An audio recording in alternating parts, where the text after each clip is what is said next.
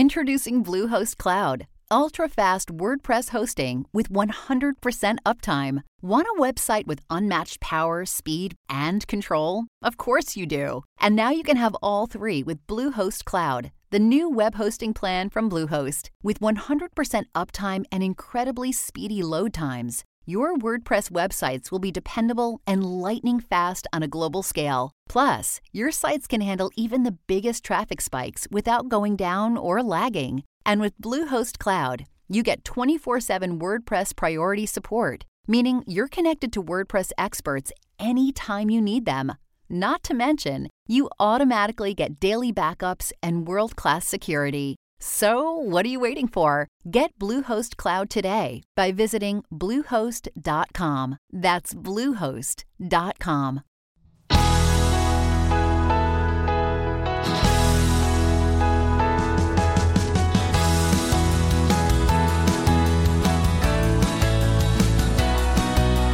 From the studios of WVMM 90.7 The Pulse on the palatial estate of Grantham, Pennsylvania, this is the Way of Improvement Leads Home podcast, a bi-weekly discussion dedicated to American history, historical thinking, and the role of history in our everyday lives. And now, here's your host, author, and award-winning historian, John Fia. Thank you, Drew, and welcome, everyone, to episode 8 of the Way of Improvement Leads Home podcast. You know, Drew, I was thinking I need to have some kind of trademark sign-on, that I do at the beginning of every episode. Like Liz Covart on Ben Franklin's World, this podcast on early American history. She's got this, hello, and welcome to Ben Franklin's World. I need something like that. Anyway, Drew, can you believe that we have 8 episodes in the books already? Honestly, no. It's been a great time thus far. We've had some outstanding conversations with a wide variety of thinkers from all sorts of fields. And after today, we only have 2 more episodes left in the season. So I think we've set out to do what we were hoping to do, and we're continuing to demonstrate why history matters. Yeah, I think you're right. If you're out there listening, if you're enjoying the podcast, you want to give us some momentum as we finish this season and move into our season next fall, please download episodes. Go over to iTunes or thewayofimprovement.com, the website. Subscribe, tell your friends about us, write a review. This will help us keep things moving, and it'll also help us to track the kind of guests that we have been getting. We can continue that momentum in getting sort of top quality guests, kind of like the guests we have on today, who we'll talk about in a few minutes. So, Drew, last time we talked, you were on the spring conference tour. How is that going? Well, so far so good. I'm heading to Providence, Rhode Island this weekend to participate in a conversation and workshop on public history. In fact, the work we're doing right now here on the podcast is part of what earned me that invitation. But I know you just got back from Providence. How was the OAH? That's right. It seems for some reason this spring, Providence, Rhode Island is the place for conferences. I was at the Organization of American Historians Conference, which is the big national conference for all American historians in Providence. We were up there covering it.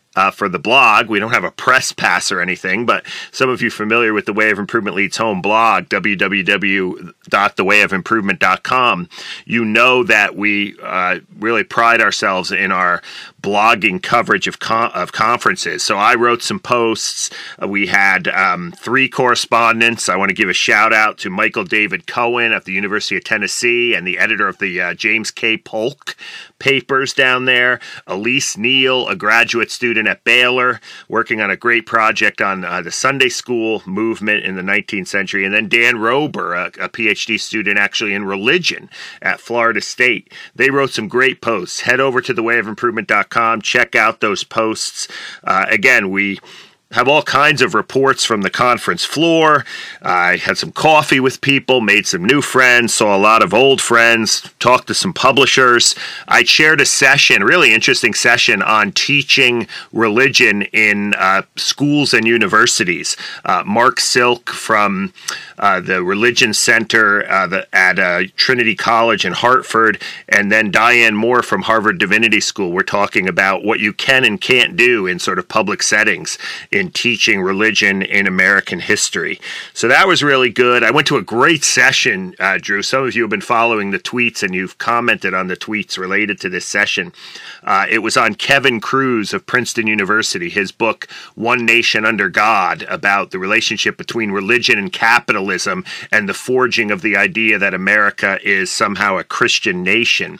And it was so interesting because one of the commentators was Catherine Lofton from Yale University, who's really trained in religion, while Kruse is a historian. So it was really interesting seeing Lofton sort of critique Kruse's book based on her perspective as a religious studies scholar, and then, in a sort of very uncomfortable way, kind of calling out historians for some different things about their understanding of religion. I'm not sure I bought into it all, but it was just an interesting and entertaining session to watch. So let's shift gears here and let's talk about our episode today. Absolutely. We hit the big time. Today we have our first Pulitzer Prize winner on the show. That's right. As well as a real celebrity in the history podcasting world, right? As some of our listeners know, Annette Gordon-Reed won the Pulitzer Prize in History for her book, The Hemmingses of Monticello, An American Family, in which she makes a compelling argument that indeed Jefferson was the father of the Sally Hemings children. And then we have Peter Onuf. Of course, many of you who listen to history podcasts know him as the 18th century guy on the Backstory with the American History Guys podcast. So I think fans of these history podcasts will recognize his voice right away when he comes on. Of course, Onuf is a great scholar in his own right. He's also the Thomas Jefferson Foundation Chair of History at University of Virginia. And, it doesn't get any better than that when you're writing about Jefferson and you hold an endowed chair at the university that Jefferson founded. So again, I'm not sure it gets any better than that, Drew. Yeah, absolutely. We're real excited. But before we get to the interview, you've had some conversations about Jefferson in the past, so I think you have a story for us.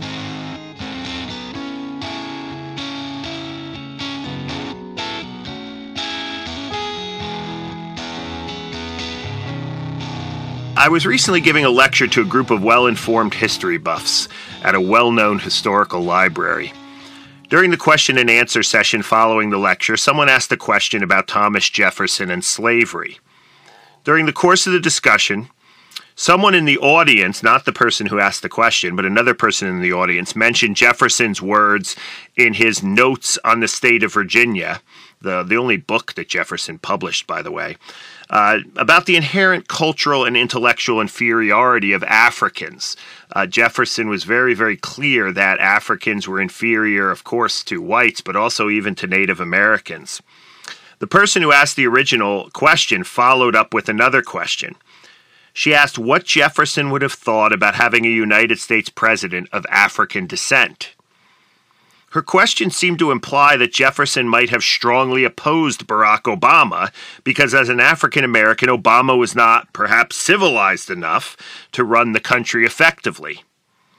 When I suggested that we would never know how Jefferson might have responded to the prospect of an Obama presidency, the woman seemed genuinely surprised. Now, what this audience member failed to understand was that the early American world had a profoundly different understanding of race from what we have today. She wanted to take Jefferson's world and apply it to the 21st century world in which she lived, as if nothing had happened in American history and in the history of American race relations between the age of Jefferson and the age of Obama. Those who know how to think historically will recognize her error as a failure to understand the concept of change over time. If our guests in this episode, Annette Gordon-Reed and Peter Onuf, are correct, and I think they are, this woman's questions also failed to grasp one of the important dimensions of Jefferson's worldview, the idea of progress. In other words, I think Thomas Jefferson himself may have been slightly surprised by this woman's question. To understand Jefferson in his 18th century context is to understand a man who was morally troubled, if not opposed, to the institution of slavery, even as he found himself caught up in it. Jefferson was a man of the Enlightenment. In this sense, he knew that slavery was a backward institution that could not last in a country defined, in his words, by the idea that all men are created equal. At the same time, his Enlightenment belief in progress was not as fast-moving or as radical as his 21st century critics would want it to be. Jefferson knew progress in the form of emancipation of the slaves was coming, but he saw it as a long-term process, a process that, perhaps selfishly on his part, would not be seen in his generation. During his life, he was thus content with treating his slaves in a kind, enlightened, and patriarchal fashion. For Jefferson, it appears, progress seemed to be some kind of magical force that would eventually descend upon the American Republic, but it was not something that required action on his part. The question of slavery is just one of several Jeffersonian legacies that we continue to grapple with today. Jefferson's life reminds us that the human beings we study and read about in the past are complex. Human behavior does not easily conform to our present-day social, cultural, political, religious, or economic categories. Jefferson was the primary author of the Declaration of Independence. He was the author of the Virginia Statute on Religious Liberty, one of the greatest statements on religious freedom in the history of the world. He was a champion of education and founder of the University of Virginia, one of the great public universities in the United States. As a politician, he defended the rights of common people, and he staunchly opposed big and centralized governments that threatened individual liberties. As president, he doubled the size of the United States and made every effort to keep the country out of war with Great Britain. He was a slaveholder. He needed his slaves in order to uphold the kind of Virginia planter lifestyle, complete with all its consumer goods and luxury items that he could not live without. He was in constant debt. He was the father of several children born to his slave Sally Hemings. In recent years, controversies have arisen over just how much we should celebrate Jefferson's legacy. Some wonder whether his views on slavery overshadow his political accomplishments. Many think he was a hypocrite. Others have valorized him as a great defender of white liberty and white human rights. It is easy to make moral judgments about Jefferson, but I am not convinced that casting moral judgment or praise on Jefferson get us very far in our attempt at understanding him. This, the practice of understanding, is the primary work of the historian. When we try to understand Jefferson on his own terms, in his own 18th century world, and not on our 21st century terms, we make better sense of the choices and decisions that he made. Modern-day pundits will always use Jefferson to make this or that political point in the present. But historians know the modern-day cherry pickers will never do justice to the man until they immerse themselves in his 18th and early 19th century life. This kind of immersion does not mean that we should not make ethical judgments about Jefferson and the culture he inhabited, but it does make us more thoughtful and perhaps more cautious when we do.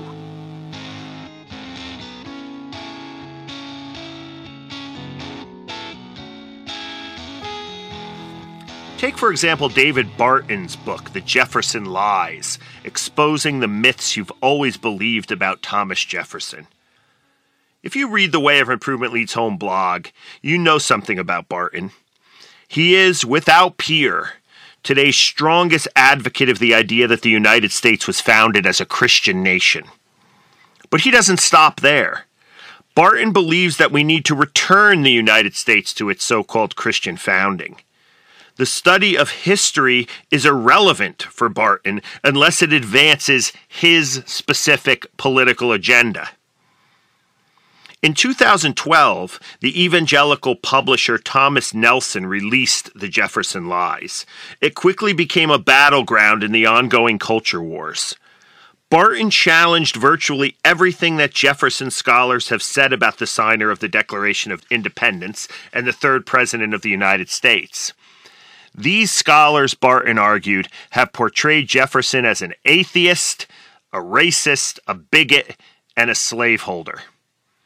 In his attempt to rescue Jefferson from contemporary scholarship, Barton also pointed to the sinister, quote-unquote, isms: deconstructionism, post-structuralism, modernism, minimalism, and academic collectivism. These were all his terms behind these efforts to discredit the Virginian. In the end, Barton's Thomas Jefferson looked more like a 21st century member of the Christian right than a product of the 18th century world in which he lived.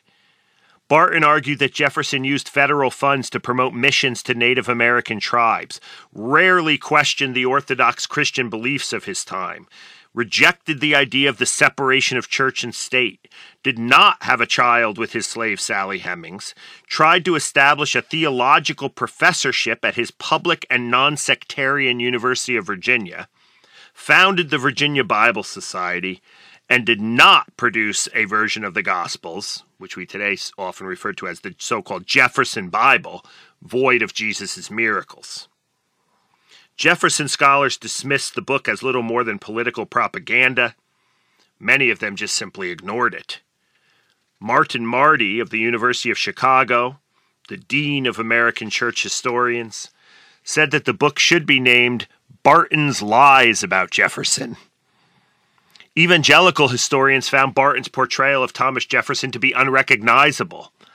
A group of evangelical African-American pastors in Cincinnati criticized Barton for refusing to expose Jefferson as a racist and a slaveholder and petitioned Thomas Nelson to pull the book from publication. But the strongest attack on Barton's work came from Warren Throckmorton and Michael Coulter, professors at Grove City College, a Christian college in western Pennsylvania with deeply conservative political roots. Throckmorton and Coulter published, first in an ebook form and then later in print, Getting Jefferson Right, Fact-Checking Claims About Our Third President. Throckmorton and Coulter never claimed to be historians. Throckmorton is a psychology professor, and Coulter is a political scientist. But they did prove to be excellent fact-checkers. In a style that can only be described as blow by blow, these scholars debunked virtually every claim that Barton made about Jefferson. Eventually, the conservative evangelicals who supported Barton became concerned about the veracity and integrity of the Jefferson lies. Jay Richards, an evangelical Christian philosopher and intelligent design advocate affiliated with the Discovery Institute in Seattle, gathered together a team of conservative evangelical historians to evaluate the book. These historians found the book to be inadequate in its treatment of Jefferson and filled with historical errors in fact. In light of the committee's recommendation, Thomas Nelson Publishers pulled the book from print. Throughout the entire ordeal, Barton defended his scholarship in the Jefferson Lies and actually seemed surprised that Thomas Nelson decided to remove it from print. He pitched the book to other publishers, and it was eventually published again in fall 2015 by the right-wing website WorldNet Daily. Barton continues to deny that there is anything wrong with his research or his portrayal of Jefferson. He gives his side of the story in the new edition. He claims that the book was rejected by Thomas Nelson because the evangelical publisher fell victim to, quote, a scourge of political correctness, unquote. In the wake of the Jefferson Lies controversy, Barton continues to promote the idea through lectures, a radio show, and now a weekly television program that the United States was founded as a Christian nation and Jefferson helped to create that Christian nation. Barton has also become more active in the political realm through his relationship with candidate Ted Cruz.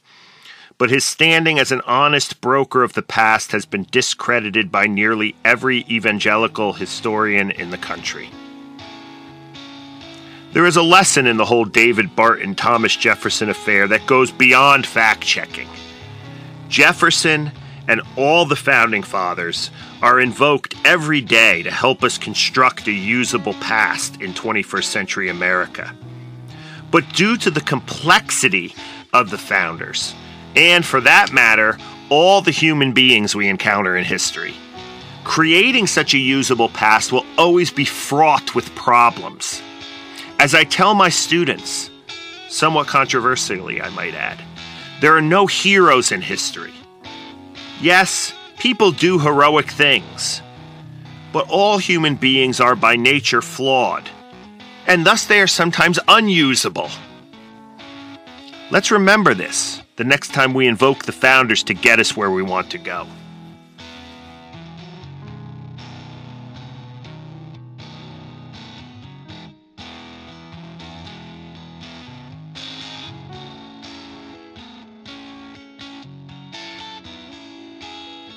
Thanks, John. And I think this is an excellent lead-in to today's interview.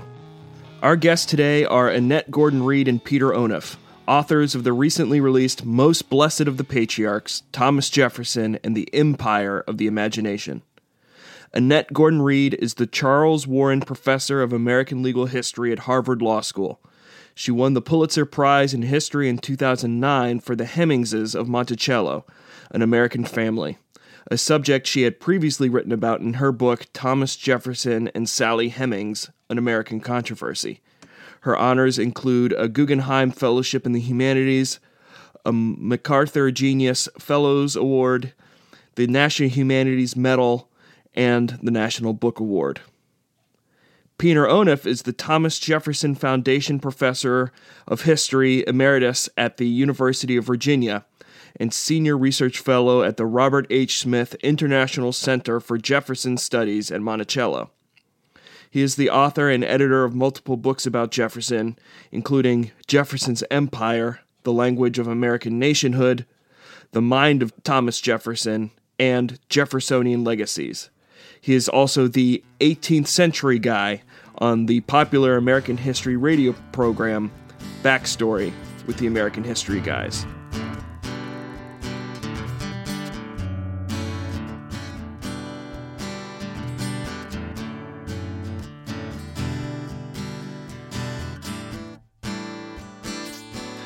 Our guests today are Annette Gordon-Reed and Peter S. Onuf. They are the authors of a brand new book entitled Most Blessed of the Patriarchs, Thomas Jefferson and the Empire of the Imagination.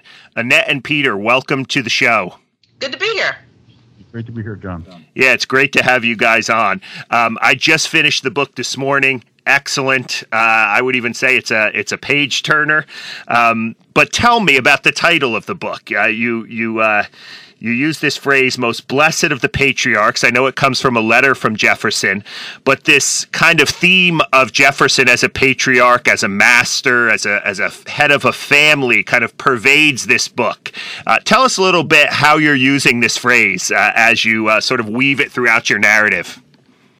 We think the term patriarch is really illuminating, that he would call himself one at a time when we think of him as an iconic Democrat, as somebody who's promoting equality and government by consent. How do patriarchs fit into this? And I think that is the clue to the larger story. He's talking about his relationship to the land he owns and the people who live there, including enslaved people.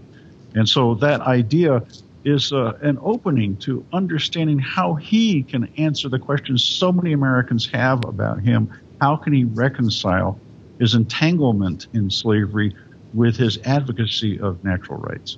And his idea of himself as a patriarch is a person who was responsible for people, who had enormous power, but it was power with responsibility.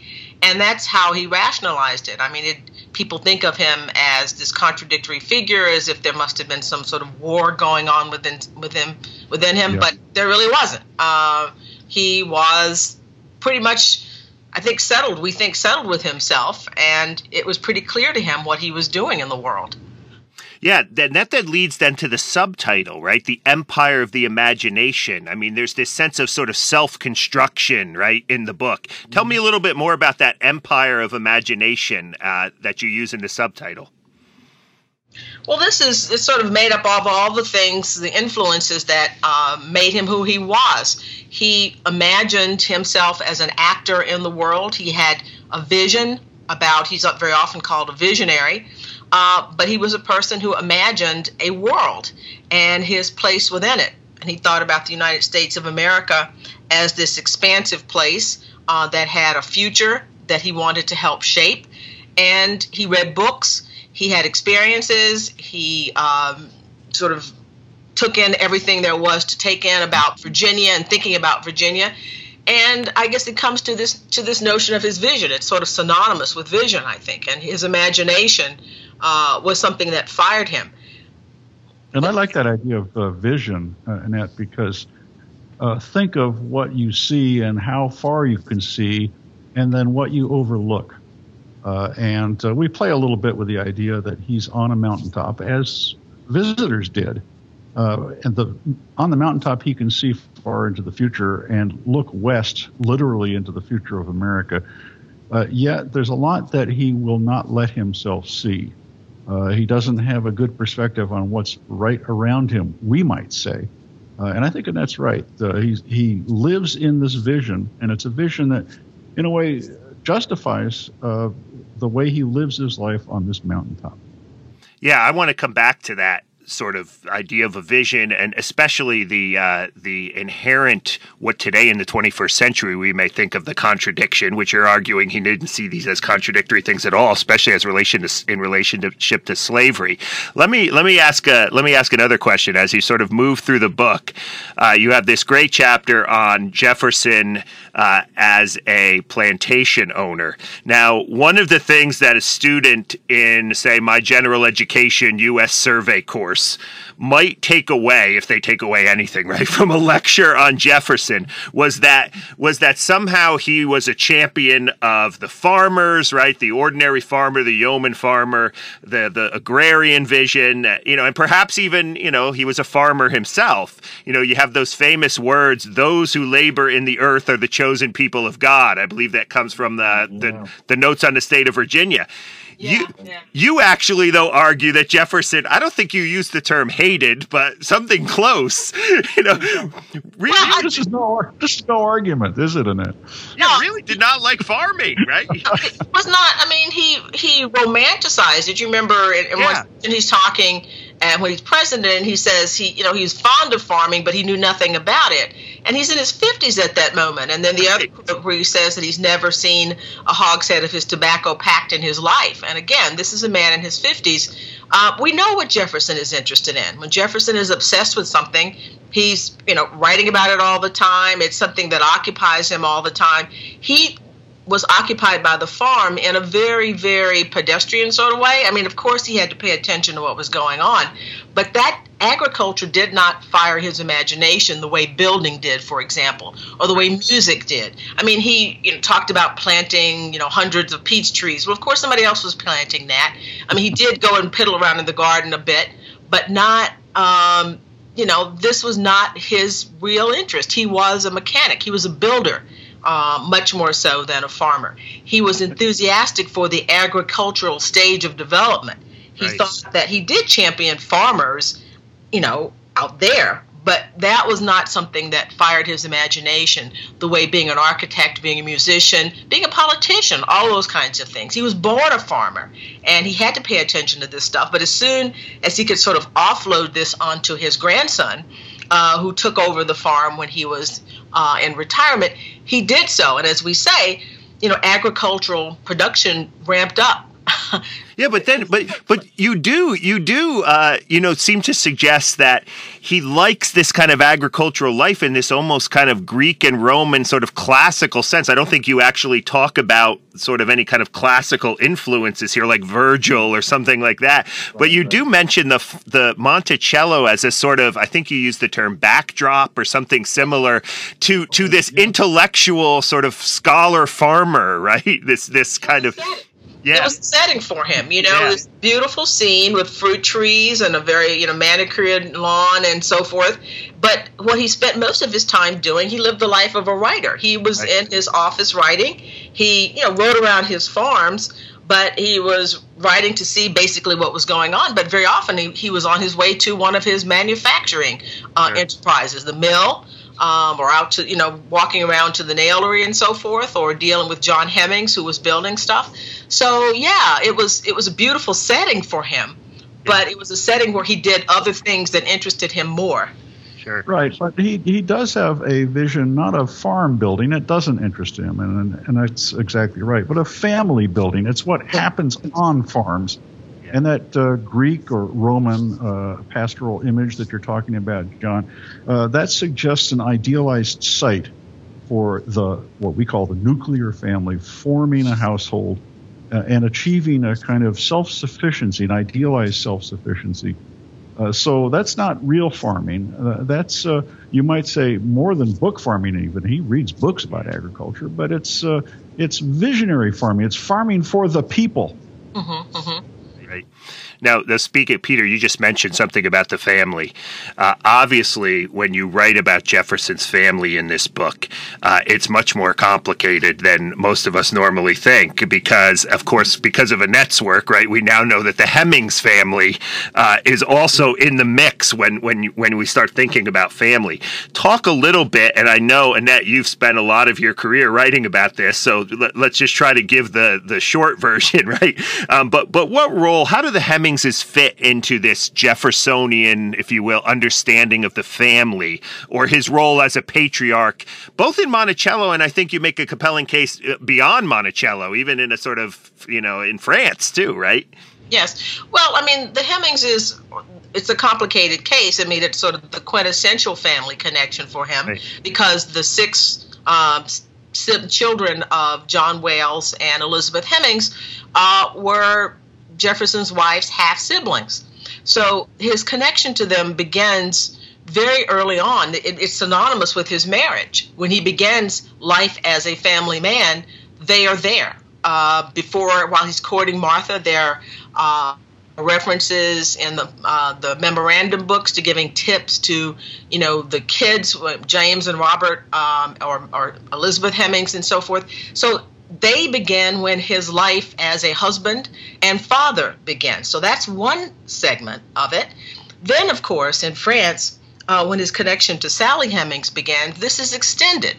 And his understanding of himself as a patriarch is sort of seen within the confines of what Madison Hemings said. He promised Sally Hemings that if she would come back with him from France, she would have a good life in the United States and in Virginia, and that her children would be freed. Their children would be freed when they were grown. So as father of enslaved people, men who had children with enslaved women had a way of handling that.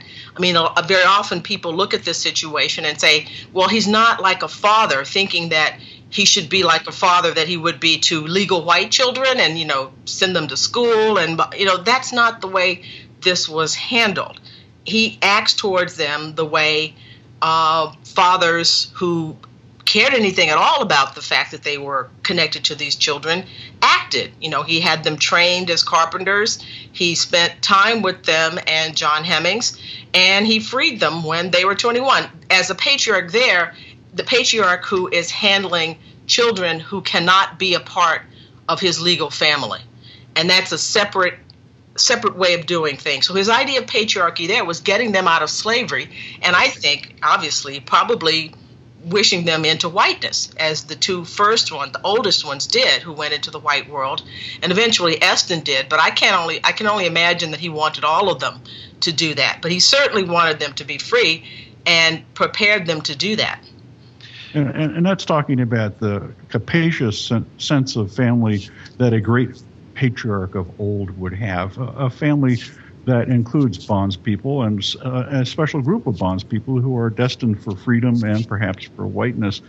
But I think there's another dimension to this, and that is that Jefferson longed for the family he had lost. He idealized a nuclear family, and what Annette has just described is anything but a nuclear family. And the white family he assembled at Monticello in his later years when he returned from France was nothing like a nuclear family. And I think there's a kind of dialectic going on between Jefferson's life experiences, which are often with that sense of longing and desperation, and the real circumstances of his life. He imagines for the American people something that he doesn't really have for himself. That's the amazing thing about it. I mean, we talk about the importance of home to him, and yet if you look at his life, he leaves Shadwell when he's 3.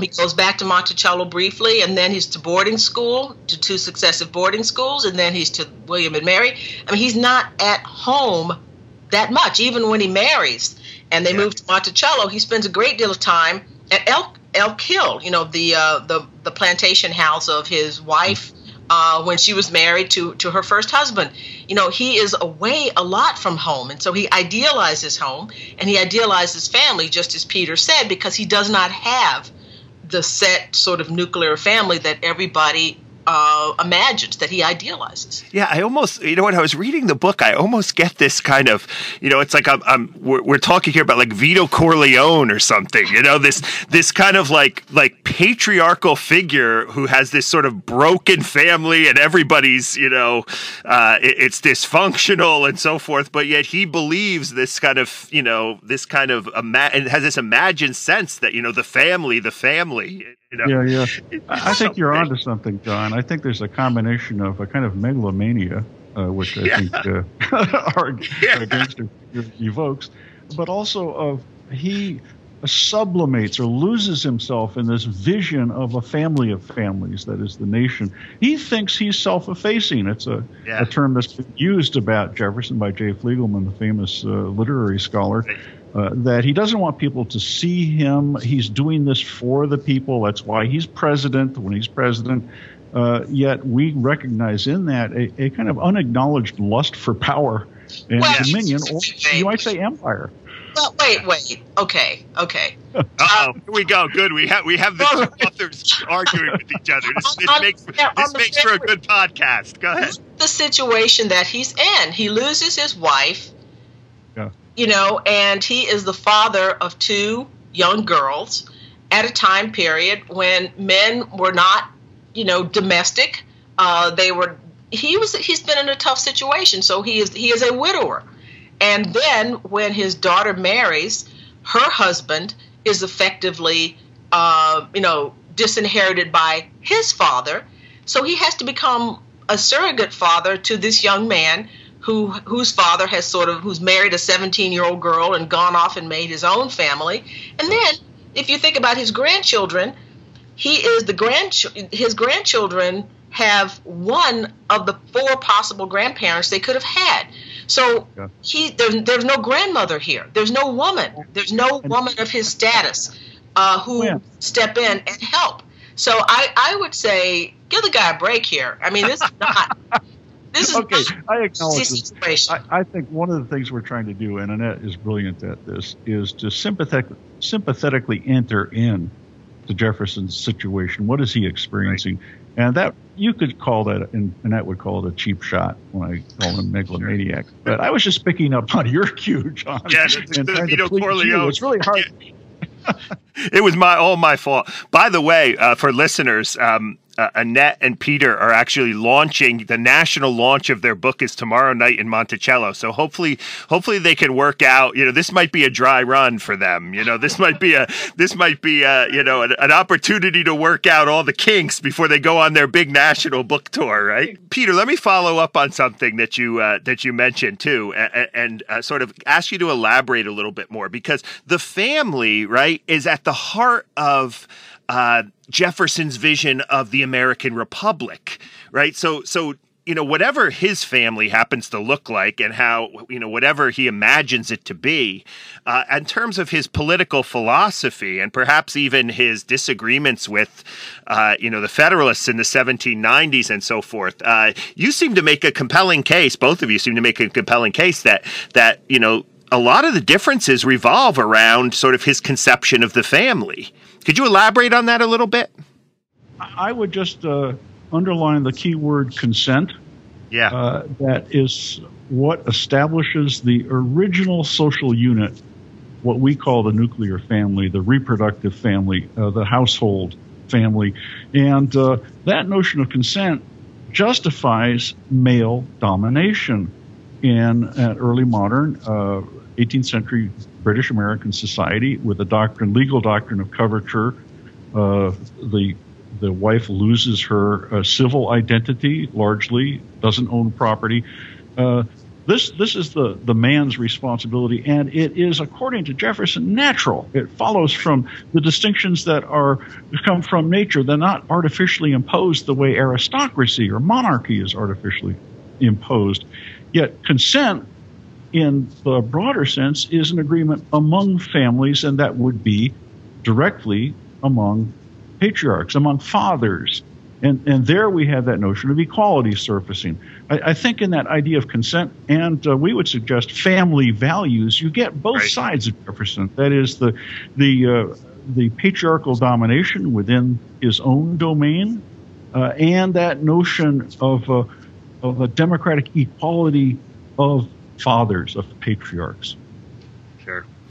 Let's go. Let's talk a little bit about France, because France, Jefferson's experience in France, I think, is a vital part of your argument. France changes him in significant ways. How does France change his view, whether it be his view of the family, his view of Virginia, or even more specifically Monticello, his view of Republican government? Because you both make a very strong argument that there's the pre-France Jefferson and the post-France Jefferson in some ways. Not that there's not continuity, right? But something happens in France after he gets back from France.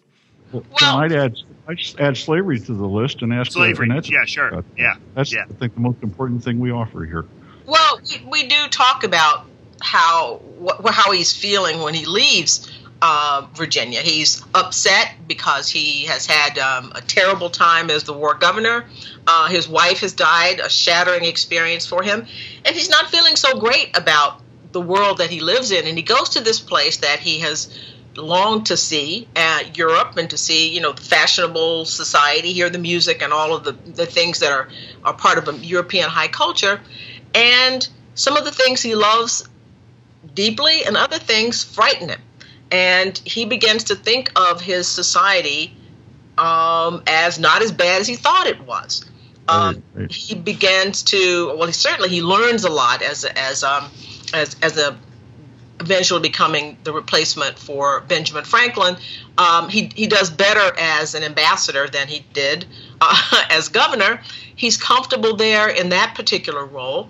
But he looks around him and he sees all of the tremendous problems that exist in French society. The peasants are starving, the huge inequality that he sees, the gap between the rich and the poor. And he talks about ways that inequality is a terrible thing and the kind of tax policies that should be enacted in order to smooth that out.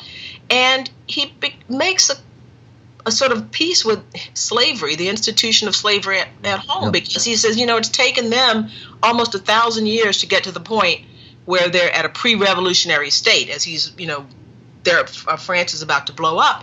And he has this understanding that, maybe it's going to take us time, and maybe this could be handled with enlightenment, and in the fullness of time, slavery will disappear, and he becomes less. He doesn't talk anymore about slavery as a state of war. He's there with the Hemings family. We talk about how living there with James and Sally Hemings, who become the face of slavery for him. Sally Hemings, obviously very close to him. He pays them wages. They become family in an even deeper way to him. And he sees himself as a slaveholder through his relationship with them, which, of course, bears no relationship to what would be going on with the people down the mountain. And he starts to think about amelioration, that ameliorating slavery. I can be a quote-unquote good slave owner until that day when slavery is over. And he had not talked about that in the same way before he was in France. Yeah, I think that's right, and it gives him a new sense of time and of space. I love that point about looking back at European history, the old world, and what is unfolding in the new world. We are going to perfect this. We're going to deal with this in the fullness of time. And if you have that sense of the unfolding generations, each generation taking on a new assignment, new challenges, the light spreads. I mean, this is very powerful. Jefferson lived a very gray experience in Virginia, a gray to black. It was not happy. But America looks like this bright place, this shining hope for mankind from across the ocean. And so it has to happen that in the future, Americans, because they are enlightened and therefore driven by their moral sense, are going to do something about slavery. In the meantime, and I think that's the point we're making, in the meantime, you've got to treat your slaves well. You have to recognize their humanity, and you have to recognize that injustice can't be rectified yet, but it can be, as Annette says, ameliorated. And that, of course, is the terrible turn, because once you start thinking that you can make slavery better, within slavery better, then you become more self-satisfied, and that this is something that you can push off to the future. You satisfy yourself that you are, quote, doing the best that I can do, and there's no urgency to it. And of course, there's urgency for other things. Of course, he comes back, and then there's the 1790s and the fight with Hamilton and all this other stuff, and he goes on to something else. Let me ask you. Go ahead. I'm sorry. Go ahead, Peter. I just add this, John, because I can't help it. It's so much fun talking with you guys. And then I was just thinking about the idea of a lawgiver, and often we think of the founders, the revolutionaries, as seeing themselves in these inflated terms as lawgivers. But Jefferson's different than the other founders. He's not going to solve all problems now by giving the law for all time. He's doing what he can now to make possible law giving by the people in the future. So let me ask you really quick as we're sort of wrapping up here. What, as historians, right? Obviously someone who is not sort of historically minded, or when they think about Jefferson and slavery, they're immediately, they're going to respond, he's a hypocrite. You're Jefferson scholars, right? You know this. You talk about, but yet you talk about as historians, or at least you try to reconcile these two things. I think you call it a strange marriage at one point between the sort of 18th century revolutionary anti-slavery thought of the day and, this kind of 19th century pre-Civil War, I think I have a quote here, pro-slavery fantasies of happy relations between masters and slaves. And back to the point both of you made very early in the podcast, it's clear that there's no contradiction in Jefferson's mind. But how do you respond to the critic of the book, the activist, or, somebody who's going to say, how can you just leave it there? Come on, historians. How can you just say he had both? I mean, talk about the role of a historian here in trying to understand Jefferson, because a lot of our listeners are not historians, and I've been trying to use this podcast to get them to try to understand the way historians approach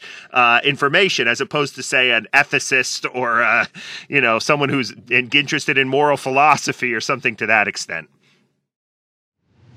Well, I'd start by answering, and I'm welcoming the interruption from my beloved co-author.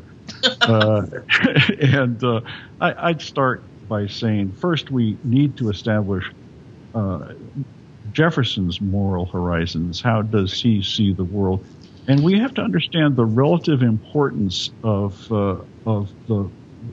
slavery in the light of the fundamental challenge of liberating a people, the American people, and he means white American people, Virginians and their fellow Americans, to govern themselves. And this is what seems strangest to us today, that you could possibly believe that democratic government is an engine for moral progress. Mm-hmm. Let the people speak, let their will be expressed, and it will lead toward the light. That notion of it's almost teleological, it's almost religious. It's as if you believe in this, if you have faith in the people, one day this will happen. And I think it's the idea of progress. That's the key that he has. Yeah, and where he is at this moment. He's at the beginning of a country. It's a country that he helped to found. This is a new thing in the world. He says, there's nothing there. We can't say that there's nothing new under the sun. This is new, and we're going to do this differently. And it's very difficult for us at this point in our history to take the notion of inevitable progress seriously. But he actually believed it. He actually thought that things would get better and better and better. And so, the marriage comes because he never makes the pivot to, 19th century totally to pro-slavery ideology, where people just say, they go from saying slavery was a necessary evil to saying it's a positive good. It's a great thing. He never said that. In his grandson's generation, I was going through one of his grandson's journals, and he's sort of picking out passages from the Old Testament that justify slavery. Jefferson would never do that. That was not his world. So he's in between this. Someone who says slavery is wrong, but while we're in it, here's how you are supposed to conduct yourself as a slave owner, which, as we say, leads you eventually into the morass of maybe pro-slavery ideology. If he'd lived another 10 or 15 years, we don't know what he would have been like. I know Madison didn't make the pivot ever, so maybe he wouldn't have. But that's what the marriage is. He knows that slavery is wrong, but he has this belief in inevitable progress, which we find hard to take because we're much more cynical. No, I think that positive good idea is important, because the 19th century idea is positivism, and that is what is right in some fundamental sense. It's a demystified, disenchanted world, and we live in it and try to make our place in it, and eventually it will be a struggle for the survival of the fittest. Nasty business. This is realism. But for Jefferson, there's this difference between the way things are and the way they should be. And I think it's a measure of our disenchantment with the world, our cynicism, that we focus on the failures of the founding generation because we don't have any hope in the future. So we're blaming them. And I think we need to reflect a little bit more on this than taking cheap shots at somebody who is radically imperfect, as at least I am, and I think maybe even Annette is too. Even Annette too, right? No, I love it. I love that. I'd be remiss, because two of my favorite chapters in the book are actually the music and religion chapters. So can I ask you one more question, at least on the music? This is the first. I'm not a Jefferson scholar, so this is the first thing I've ever read about Jefferson's love of music. Can you at least talk about that? I think it's the next to the last chapter where you talk about the role of music in his life. Well, it's critical to him. We thought it was important to talk about something other than the things that would, the sort of public acts that obsess all of us. He said music was the favorite passion of his soul. He sang, he danced, he played music, he played instruments and so forth. And this was a way of binding him to people, binding him to family. This was part of family as well. This is the one thing that from cradle to grave that sort of suffused his life. And we didn't think that you could have a portrait thinking about what made this man without focusing on that. Do you know like what kind of songs he would have sang? I mean, yes. He started out singing classical songs. Well, that's what I said. I mean, there's usually not words, right, to classical songs. So he must have been singing something popular, right? There were operas. Operas, okay. Operas and things of that nature. Later on, there were popular tunes that he sang. As we suggest, once he actually gets a country, he begins to respect the traditions of the country, and so he doesn't mind more, I don't want to say lowbrow, but not classical music. So music of the people, I think, Annette, is the way to put it. This is the era. One of the things I found most fascinating was this is the birth of what you might call folk music, celebrating the music of the people, and it's pouring off London presses, and Jefferson's a consumer. You can find out because of the transcriptions and the that are done at this time of the music of Scotland and Ireland and England. These are the tunes that Jefferson's ancestors, I have to throw in Wales then, brought with them. And they resonate in the Virginia countryside. I think one of the distinctions that we draw is that he's not really listening to the music of enslaved people. It's the white folk who made Virginia. Yeah, and also, I mean, he liked to go to he liked musical theater, what would have been musical theater. So those songs that he saw when he went to the theater in Williamsburg would have been tunes that he sang as well. Sure. Well, Matt, how about Jefferson and Liberty? Would you have liked Jefferson and Liberty? The songs about himself, I'm sure. Well, our time is about up. The book is Most Blessed of the Patriarchs, Thomas Jefferson and the Empire of the Imagination. We have been talking with Annette Gordon-Reed and Peter Onuf, the co-authors of this book. Thank you so much for taking some time on almost the eve of your national tour to come on the Way of Improvement Leads Home podcast and talk with us. We appreciate you taking the time. Oh, thank you for asking us. This is the locker room before the show. We're going to go right, exactly. And I hope the tour goes well. Thanks again. Thanks so much. That sounds like a fascinating book. I think it will bring together a number of really interesting historiographical conversations. On the one hand, you have this trend we call founders chic, in which popular presses continue to put out books about the founding fathers. And those books continue to drive historical book sales at a lot of bookstores around the country. But both Gordon Reed and Onuf bring a level of critical analysis to their work that is so often missing in pop nonfiction. So I'd say this book is a good chance of bridging that chasm that so often separates academic and popular history. Yeah, I like I said in the interview, I read it last weekend, and I've been recommending it. I must have recommended it to 5 or 6 people already. It's just very well written, and I think the book really captures the complexity of Jefferson's life. When I was reading it, some of you know I pretty active on Twitter. So when I was reading it, I wanted to tweet a quote out from the book, but I couldn't find a good one. So this is what I ended up tweeting. I wrote, quote, "I want a quote from Gordon Reed and Onuf's new biography of TJ, but I can't find a quote that won't be misunderstood without context." Because, everything they say, they say Jefferson is sort of anti-slavery, but you can't understand him as being anti-slavery unless you understand what they mean by that and the complexities and the tensions that exist in his life.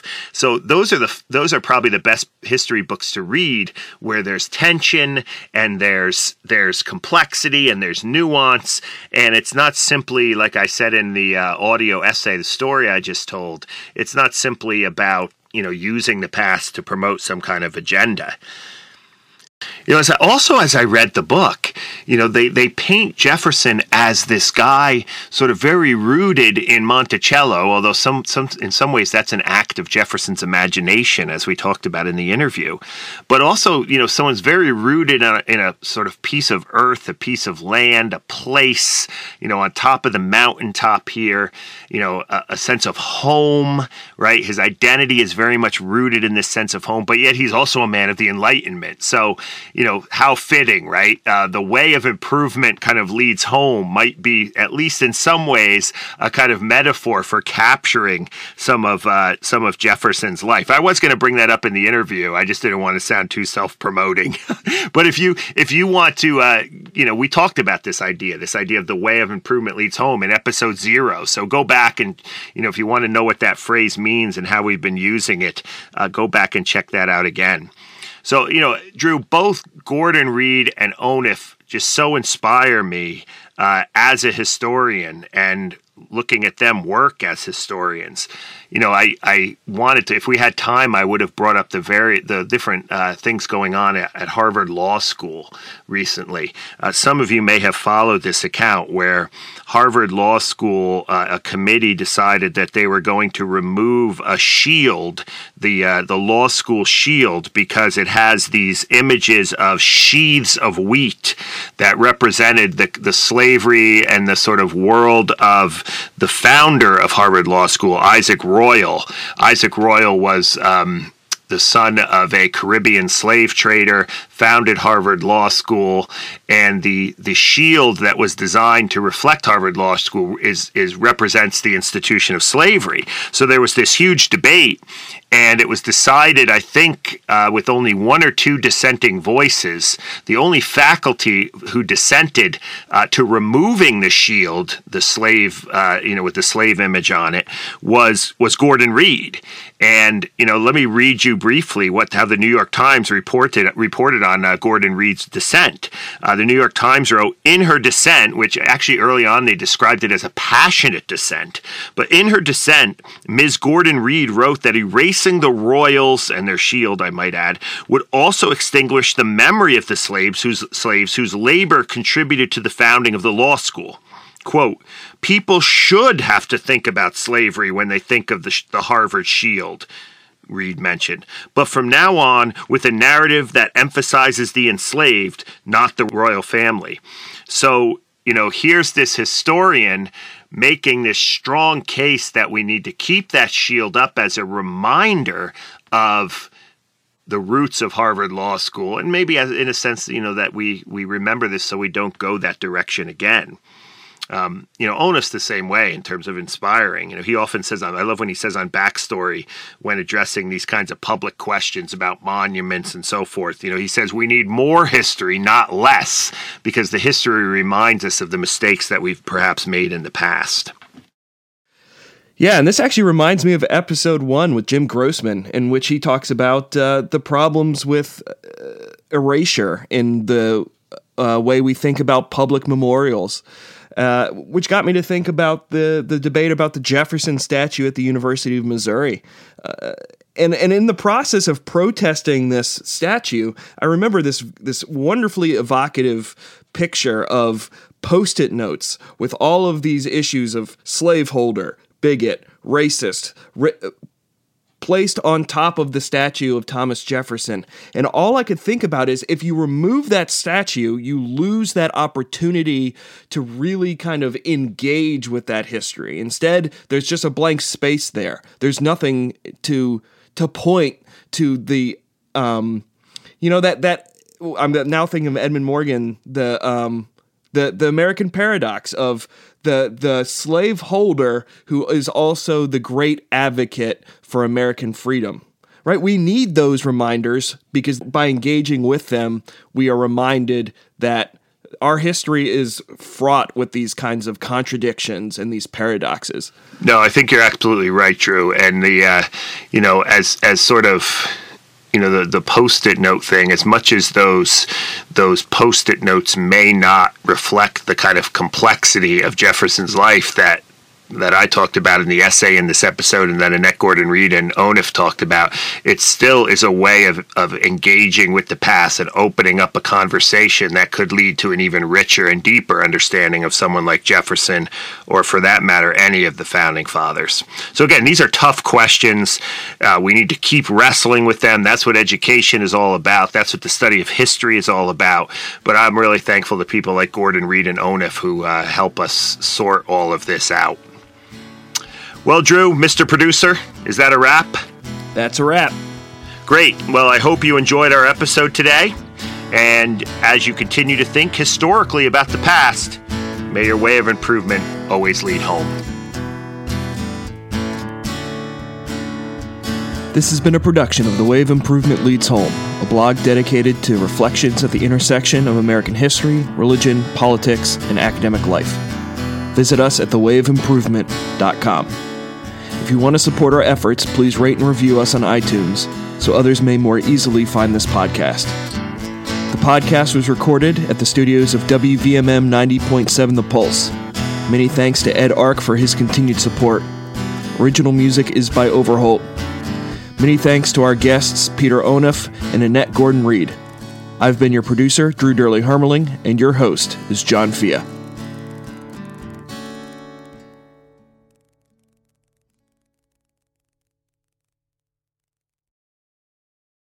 For the ones who work hard to ensure their crew can always go the extra mile, and the ones who get in early so everyone can go home on time, there's Grainger, offering professional-grade supplies backed by product experts so you can quickly and easily find what you need.